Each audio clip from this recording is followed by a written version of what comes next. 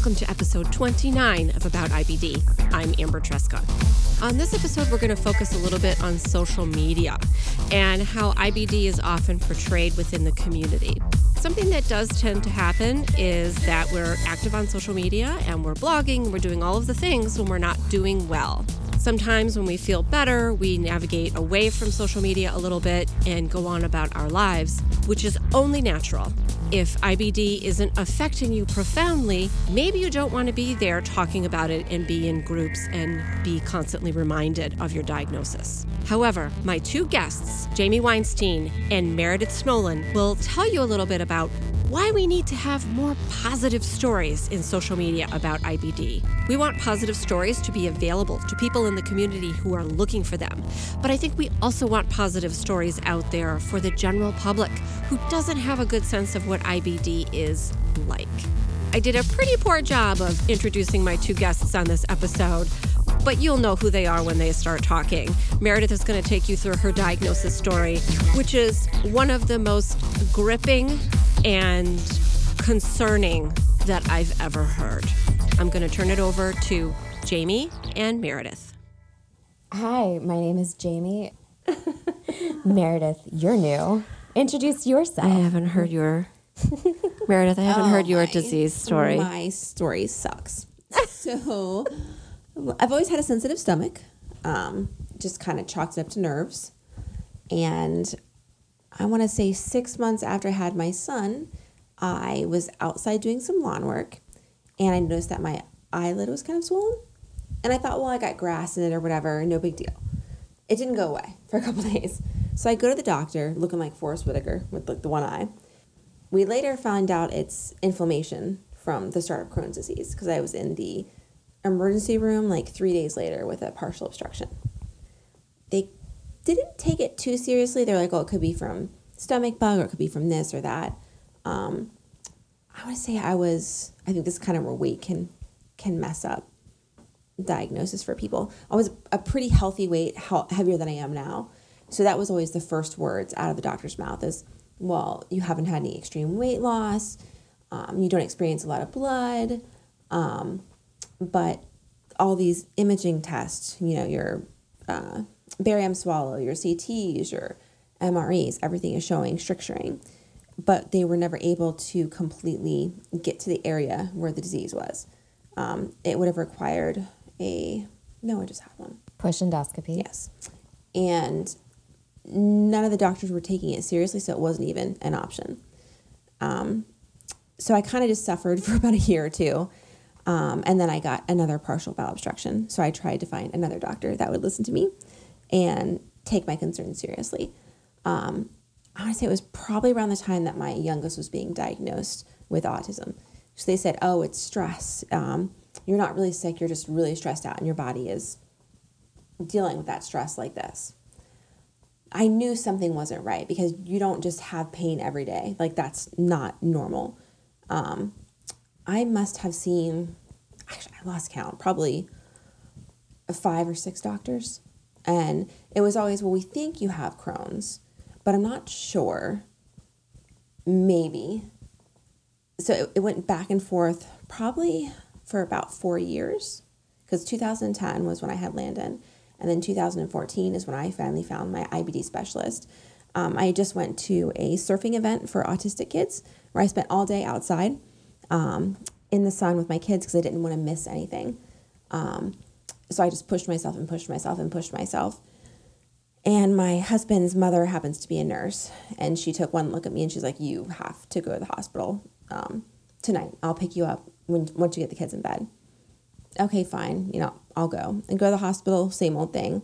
CT scan, and they're like, most of your small intestine and part of your large intestine is inflamed and dilated.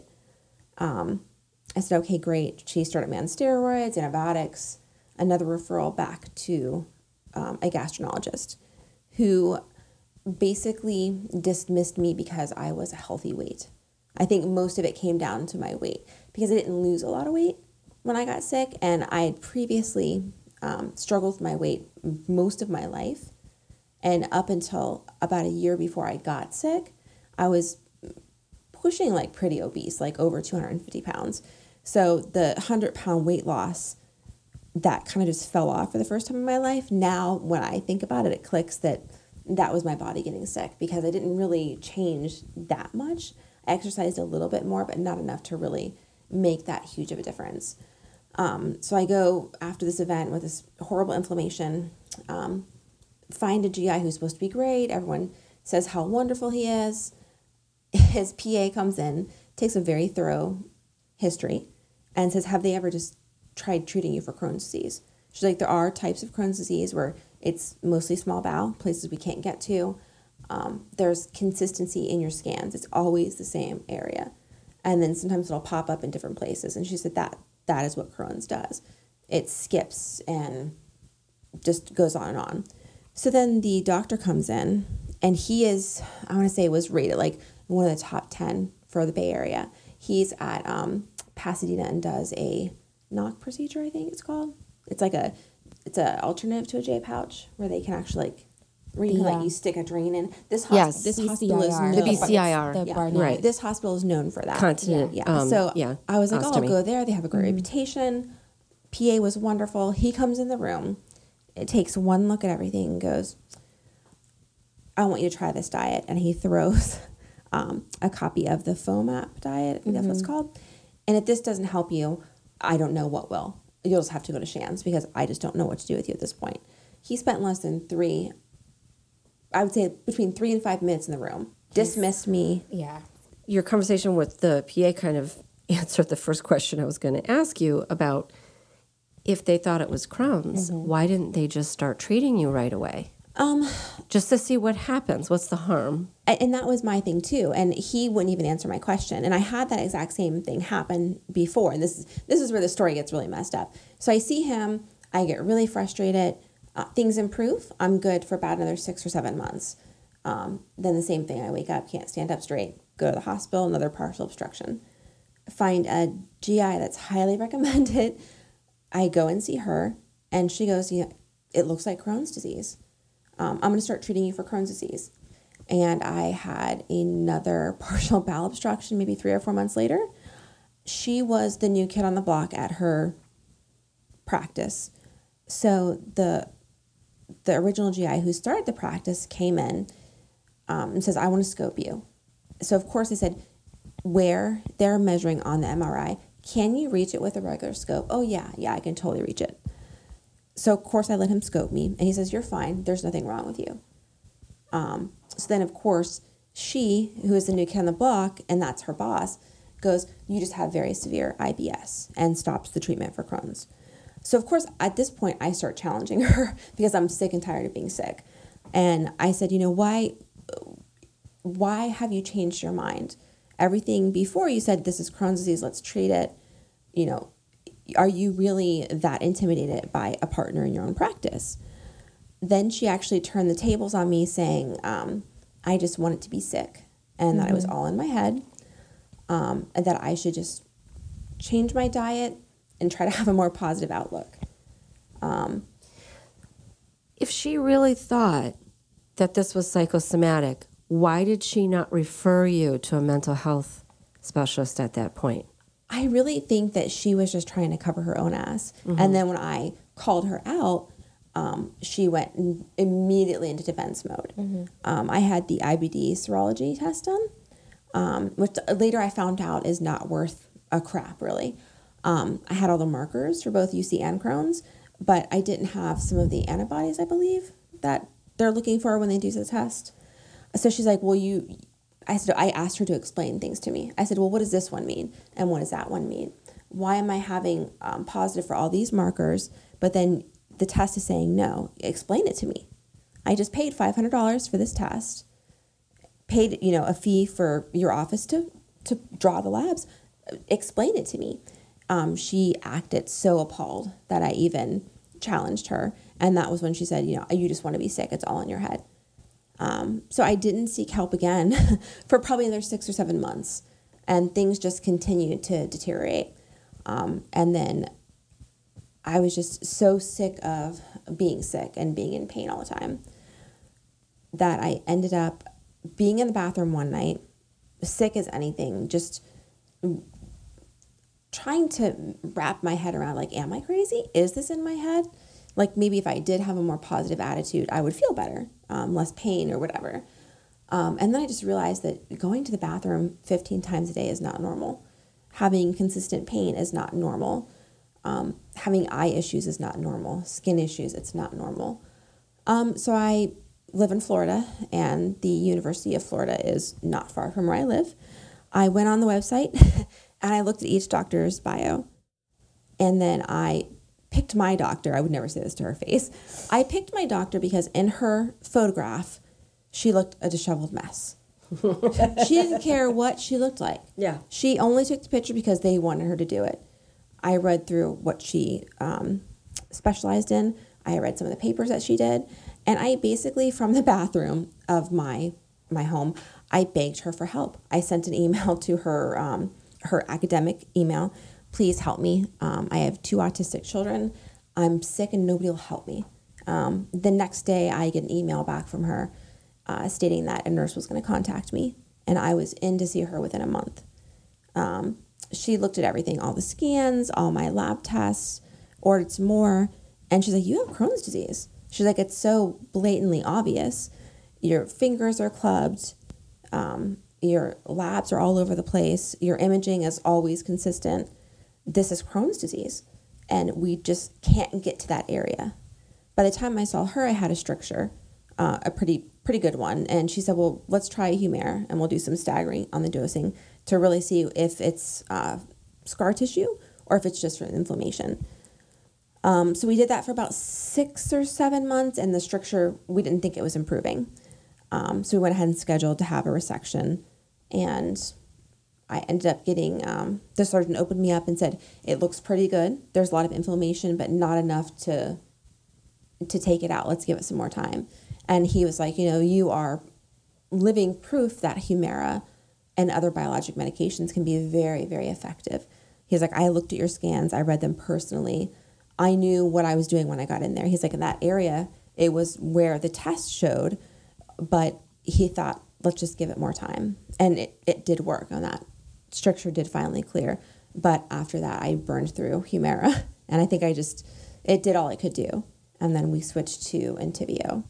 I think the hardest thing for me has been knowing where my disease location is, that I always feel like I have to defend my diagnosis because nobody's been able to get a positive biopsies. And then when they did get biopsies, when it appeared in my stomach, they came back as inconclusive. So of course I was really upset. I'm thinking, oh, doctor's going to stop treating me. I'm never going to get any better. And that was not what happened at all. She continued to treat me, and I did get better for a while. But it was just a very long process. I want to say from start to finish, probably a good 5 years. And it just took one doctor to actually make that difference for me. So my diagnosis story is very, I think it's kind of common too. I hear a lot of different people, especially when most of the activity is in the small bowel, that it can only be found with your pill cams and your imaging, and you may not ever get the different biopsies that you want. So I think for me, my diagnosis process has left me extremely insecure as far as if my doctor moves or leaves, and I have to see somebody else, am I going to start back at square one? Because even though things aren't perfect today, they're better than they were 5 years ago. So it's still just trying to find that balance and not be insecure about my disease and not to be afraid to advocate for myself. How many times were you actually diagnosed with Crohn's? It seemed like they would diagnose you with Crohn's and then they would back off from it. Absolutely. I would say at least out of the maybe 6 to 10 doctors I saw, 75% of them would say it's Crohn's disease. And then they would go to do the scopes and they go, it's not Crohn's disease because we can't visualize it. So it was almost like they would lose faith in their own, like what they were seeing. So, and for me, I couldn't understand, well, if you think it's Crohn's and it looks like Crohn's, why, what's the harm in trying to treat it? So I would say over 75% of the doctors came to that conclusion where they would start or stop, or it would be where one doctor would disagree with another. Like that's what happened with the hospital. I'm in the hospital, experienced my first NG tube, which was miserable, and had a stricture, but yet it was all clear. It was all in my head. It was fine. As I'm hooked up to an NG, sucking all kind of stuff out of me, but it's in my head. Yet on imaging, they saw that there were lesions. Mm-hmm. There was something there. Yeah.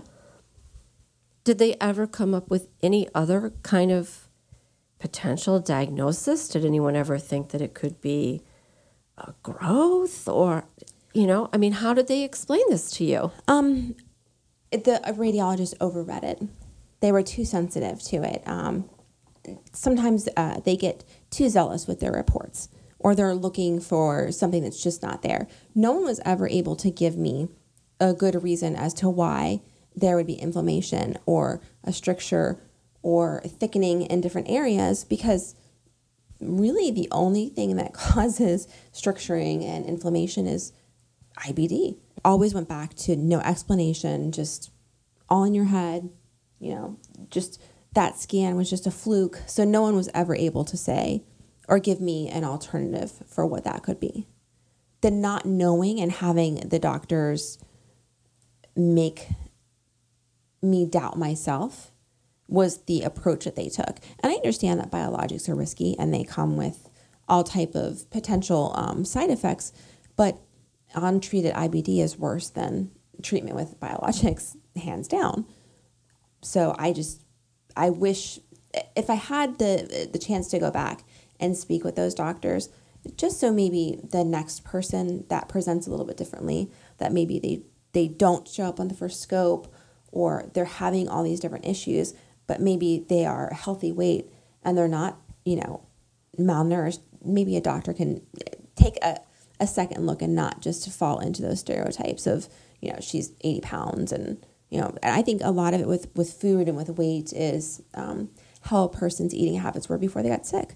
Mm-hmm. If you had food issues, or if you are an emotional eater, we're driven to eat because you need food to save alive, so just because you get a disease like IBD doesn't mean that you're going to stop eating. Some people do, and I think that is more what is attributed to the extreme weight losses. Some people just don't want the pain and can't deal with the pain. And I've even gone through phases where I just can't, and I just won't eat. And then of course your weight just drops. But I almost felt like they were waiting for me to either have a more serious stricturing or a blockage that would cause, I don't know how much more they needed to get the diagnosis. I think that's just, to me, the frustrating part. And I try to let that go, but it's really hard to let that go. And then I was later diagnosed with mast cell as a secondary response to the IBD. So that just complicated things, because then they feed off of each other. So you get the IBD under control, but then the mast cell flares. And then it's just like a vicious cycle of back and forth. So things just get more complicated the longer I go on this journey now, burning through the different medications, and now dealing with the gastroparesis diagnosis and trying to get the, again, another doctor to listen to me and take me seriously and get the proper testing that I need so we can figure out, the Crohn's seems like it's getting better controlled. Let's get a hold of the gastroparesis aspect of it. What did that feel like to finally have the doctor that listened to you and said, yes, this is Crohn's. Let's start you on treatment? It was like, I think it was like a catch-22 almost. I was thrilled that finally I felt vindicated. Finally, I'm not crazy. It's not all in my head. I am actually sick. And now this person is going to actually help me. And that's exactly what they did. So it was wonderful to finally have that validation. But at the same time, it was really sad that not only I had Crohn's disease, but that it took this long for me to be diagnosed because of the poor education in the general GI community. If they don't, and I learned that the hard way. If you have IBD, see an IBD specialist. See a doctor that they see IBD patients all day. That's what they do.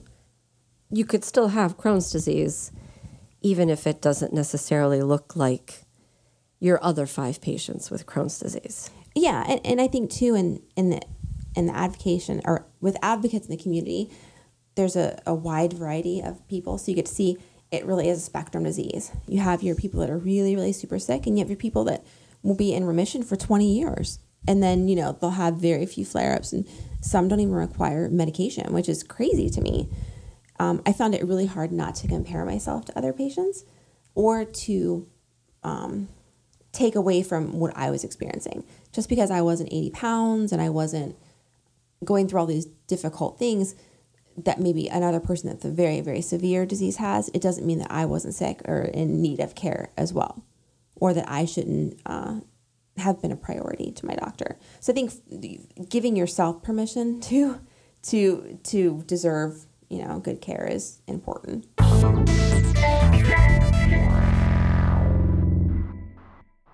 Have you heard about NUCA?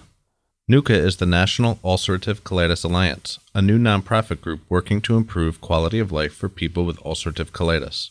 We're doing this through education, support, community connections, and empowerment. NUCA is different because it is created by and for people living with ulcerative colitis and designed to help you through all stages of your disease journey. NUCA is flaring soon. Subscribe to our newsletter today to get the latest information about NUCA and find out how you can be a part of the community. Go to nuca.life to find out more and sign up. You can also find us on Facebook, Twitter, and Instagram by searching for NUCA Life.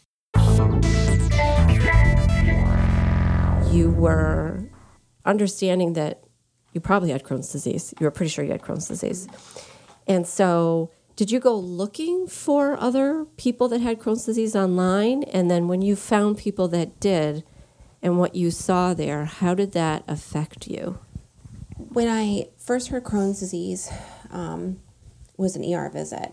I had another partial bowel obstruction. It was a different ER doctor.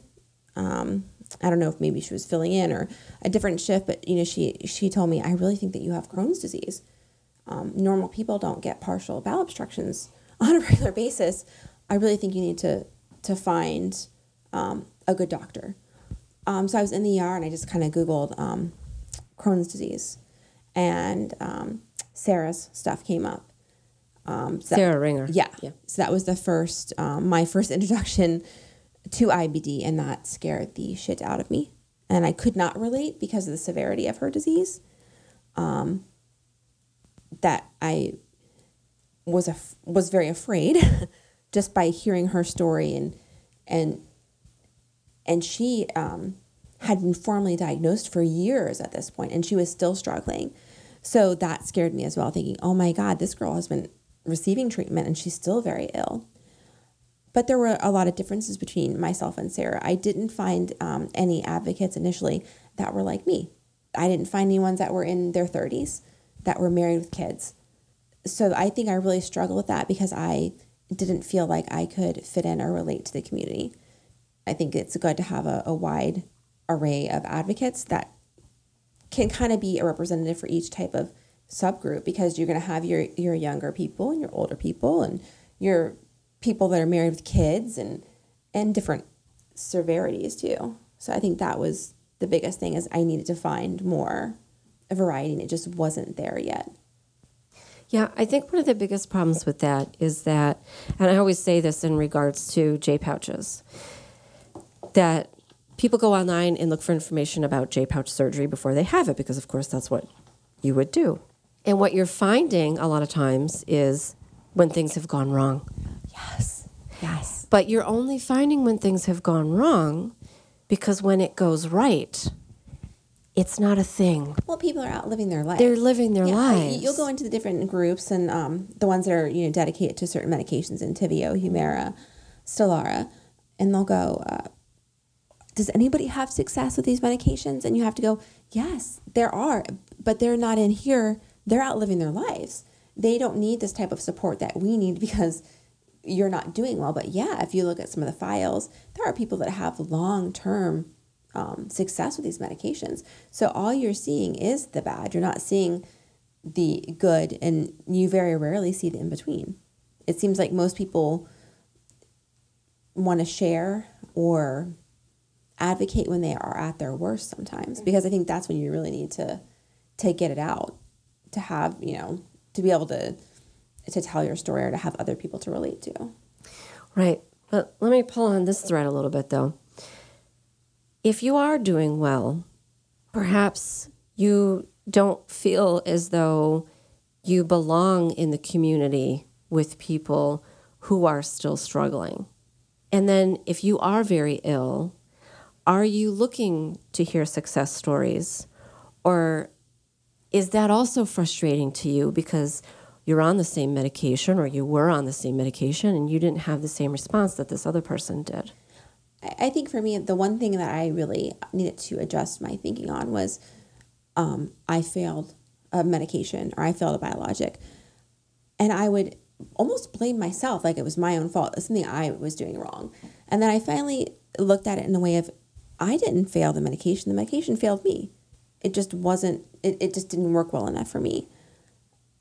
So when I would see the people that were really suffering, that were, really, really experiencing, more difficult time than I was, I almost felt guilty for complaining at all, because how dare I complain when this person has been in the hospital for 3 weeks, or they have an open incision now, or just, it can be really hard to allow yourself to feel bad, or to look for that. And then I think when you are struggling and you want to hear success stories and you can't find them, that's really frustrating too. And you start really digging and looking, I guess, for those stories. And I think it would be a really great thing if people that are having success on these medications take the time to post every once in a while and, say, I'm having, a great time on this medication and the best I felt in years.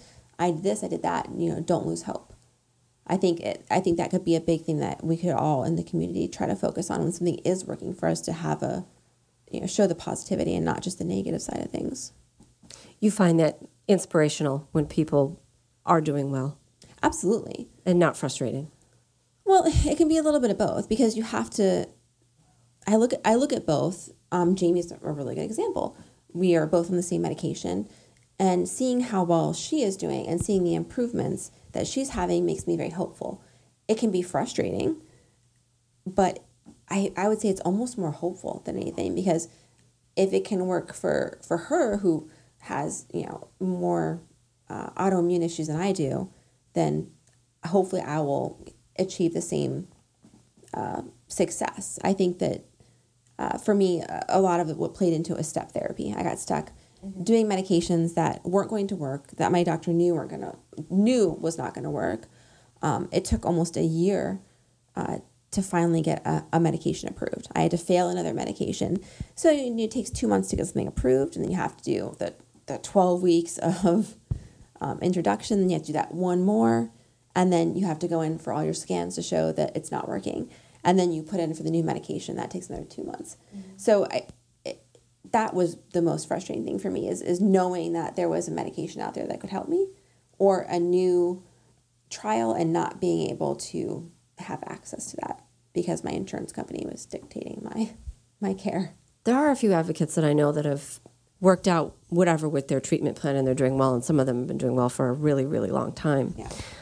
Do you think that those of us in the community that are journalists or that work with patient advocacy groups, would it be helpful, particularly for new patients, if we spent more time focusing on success stories and following the patient journey that doesn't just go down and down and down, but has an upside to it as well? Oh, absolutely. I mean, especially if to a new patient that is scared and confused and trying to figure out what they should do. And if all they see is not, this didn't work, and, this medication failed me, and I have this issue and that issue, that's going to scare them away. That's going to make them very apprehensive and add to their frustration. So I think if advocates did make more of an effort to report the positives, I think it would make a huge difference for a lot of people. I mean, of course it's going to cause some frustration, but I really think that the positivity would outweigh the negative effects. Mm-hmm. Coming into the IBD community when you did, do you feel it was mostly hopeful, or do you feel as though it caused you to feel more hopeless about your situation? On the whole, what was your impression? I felt more hopeless about my situation in the beginning because I wasn't seeing positive stories. I was just seeing the extreme side of the disease, not the other side of the disease. I wasn't seeing people that were outliving their lives or people that were able to go back to school or go back to work or start a family. I was seeing the other side of that. Yeah, and we got to know each other after, experiencing a loss on my side due to the disease basically ending this person's life. So they didn't necessarily die from the disease, but complications of the disease. And that's how Meredith and I got to know each other. And the fact that we didn't live that far from each other and actually had a lot of similarities in our story. It took me a lot longer to get diagnosed and to even get treatment, but the end result was the same. We both suffered so much that it took a grave impact on our lives and just our ability to adult. And when I came onto, I would say, the social media scene, it wasn't a positive environment as far as the advocacy experience out there. But we all were suffering in some way. So all of us who were out there in social media who had various forms of IBD were trying to connect with one another. And I feel like now that I'm doing better, like I'm sitting here listening to Meredith tell her story and I'm like, yes, it's true. This is everything that's gone on in the last 5 years. It's grown, and you have a lot of people who started doing well that kind of dropped off the social landscape and aren't sharing their stories. And then they don't pop back on until things are going badly again. Yes. So we're not seeing the positive side. We're only seeing, okay, this person's disappeared, and then all of a sudden, they're having more difficulties. So they left out that whole 3 months, 6 month, a year that things were going really, really well. And so, of course, you're just assuming, oh, they must just be really sick. Yeah. And that's why they're not posting. We don't know. Yeah. And so I almost feel like a social responsibility with, as long as I'm still home and recuperating from all the years of damage that have occurred to my body from not having proper medical treatment for my various autoimmune diseases, that I need to tell like all the people in these groups, yes, I was on this medication. No, I didn't last on it, but this is what it gave me back. And then I moved to this medication, and this is what that med did for me. And you know what? This med didn't work out, but I still endorse it because I know so many people that it has helped. It didn't work for me. It wasn't a great experience, but I'm not the total sum. I'm just one person out of many, and there's plenty more who had a great benefit from it. So please, if your doctor wants you to try it, discuss it. If you think it's something worth exploring, go for it. And I wish there was more of those positive interactions out there. Every day in the different groups, I see people posting, hi, I'm about to start either Med A, Med B, or Med C. I want to know what your experiences are. What happens with that is, Oh, I had the worst infection ever and I almost died. Yeah. And you never Yes. hear the good stuff. So Right. I always make a point to chime in and go, absolutely. I had great success with this drug. It didn't last, but it saved me from surgery, and that is huge. Yep. So when I'm able to share my positive experience with that medication with a new patient, try it. What do you have to lose? Give it 6 months. If you don't see an improvement, fine. Sit down and have an honest conversation with your doctor. Yep. But don't prematurely take away a chance at having a better quality of life because you're afraid of what might happen because you heard one bad story. Pro tip, if you're on a Facebook group and you have a question, you can actually look up your subject matter without having to ask the question. And you just put in a little search bar once you're inside of that group, and you will populate a list of responses. And you can go through and not have to communicate with people, and you can see some of the things that have already been asked. And you can also look up the specific people who are continually replying in positive and reach out to those people or comment on the thread and ask them to contact you. Yeah. One of the things that I try to do, and I mean, it's exhausting. This is not a job, but I feel responsibility because I want to share the good stories. And I also want to share the realistic ones because this may not work out. Letting them know who they can look up and look for these stories. There's a gentleman who's on the same medication as me. He needs more medication than I'm on. He gets it in a higher dose and a quicker frequency, but it gave him his life back. He's back to running races. He's back to living his life. He's back to being fully there for his family and working. That's a success story. But it also shows that when he started, it wasn't going his way. It wasn't going to plan. And he and his doctor sat there and tried to figure out a way to bring him back from the bad place into a decent place.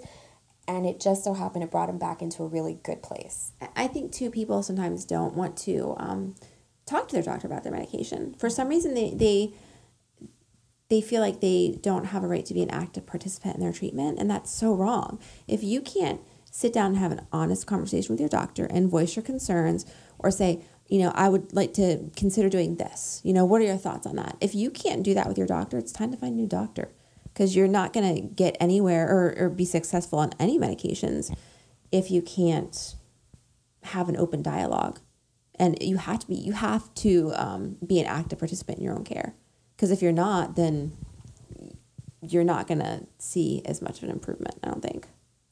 Yeah, it has to be a partnership all the way. So I feel like we've really taken a pretty deep dive into the dark side of IBD and social media. And now I want to think about and talk about, how do we find the patients that are doing well, and how do we get them to engage so that new patients and patients not doing as well can continue to find hope? I think that's the $1 million question. Right? Yeah. I mean, when people are doing well, they're out living their best life, and that's awesome. And, I've found myself being so busy with the wedding and moving in the house. I'm not doing as much advocacy, social media on certain platforms, and I feel very absent. And Or the guilt. There's so much guilt. She expresses a lot of guilt because we're on the same medication, and she'll go, and she'll send me a text, "How are you doing today? I'm just rough day," or whatever, and she's always like, "I'm sorry," and she tells me how guilty she feels, but I always tell her, "Don't feel guilty. There's going to be times when you may be in my shoes, and I may be in your shoes." So I think a lot of it's the guilt too that keeps people from stepping forward and going, "I'm doing really well because these 15 people aren't doing well." So I think you have to get over that feeling of guilt, and it's okay to be feeling okay. It's okay to be able to run errands. It's okay to be able to go have dinner with your friends and not have to worry about where the nearest bathroom is, and that's okay.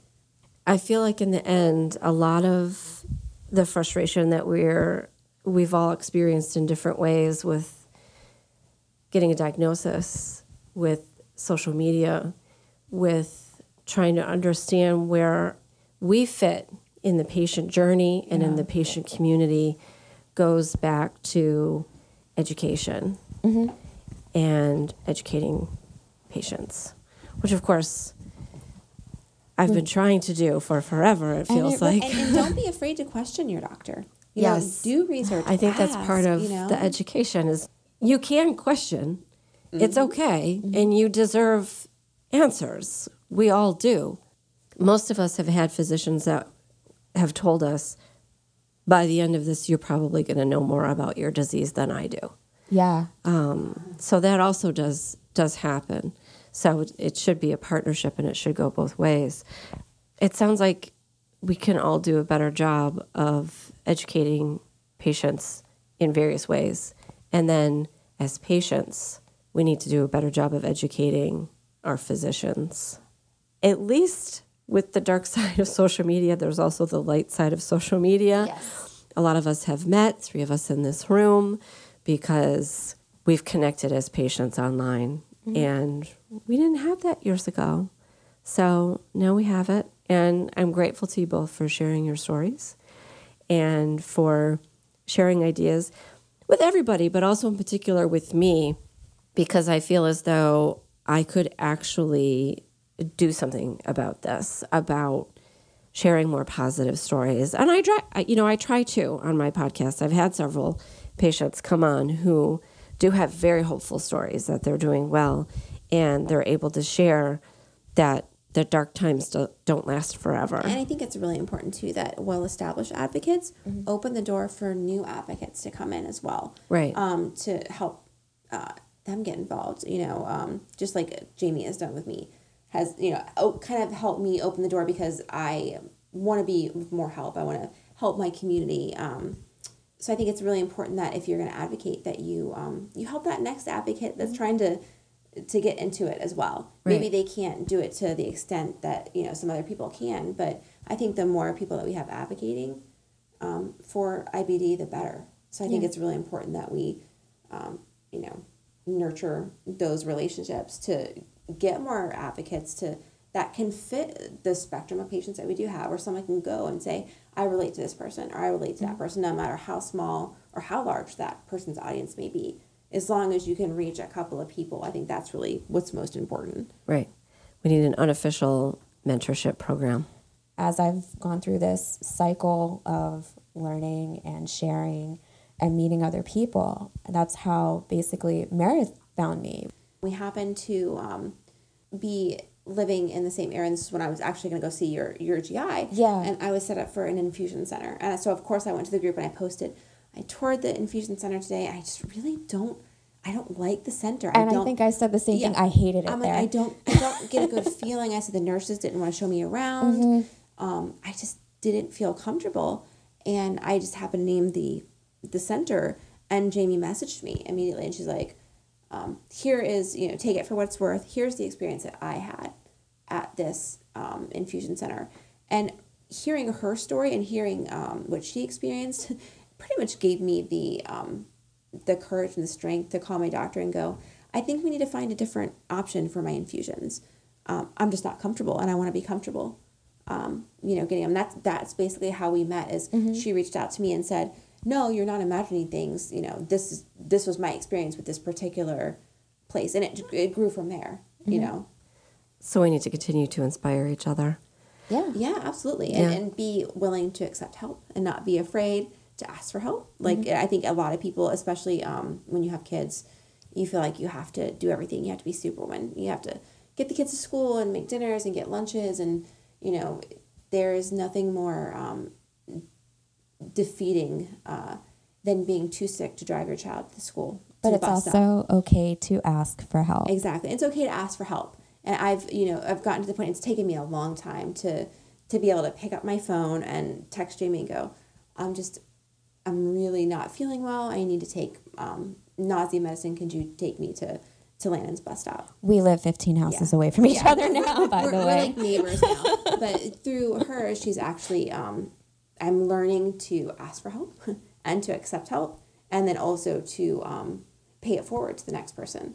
When someone PMs me and asks me questions, or, I always try to get back to them. I may not be able to do it as quickly as I want to, but I always try to make that effort because she took that effort with me. So I think it's really important that we, as patients, support each other. And, I think it's important to, pay it forward with the next patient, because you can really change the course of that person's treatment and how they see their disease and how they seek the help that they need.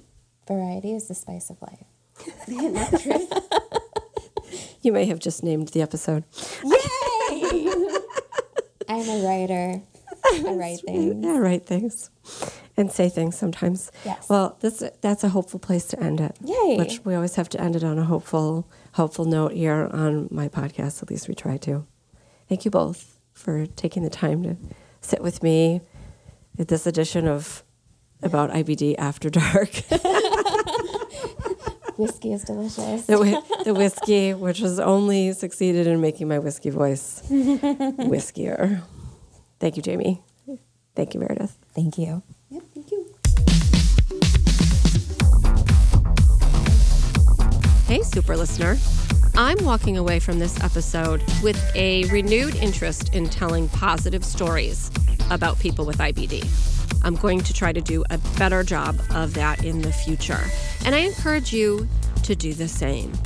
If you have a positive story about your IBD, absolutely get in touch. You can find me everywhere on all social media as About IBD, and you can always email me at amber@aboutibd.com. Or go to aboutibd.com and click on Contact, fill out the little form. I promise you it goes right to me. Special thank you to Jamie and Meredith for sitting down with me in a hotel without a bar in Pennsylvania. And I'm so glad to call both of them friends. Thank you also to you. Until next time, remember, I want you to know more about IBD.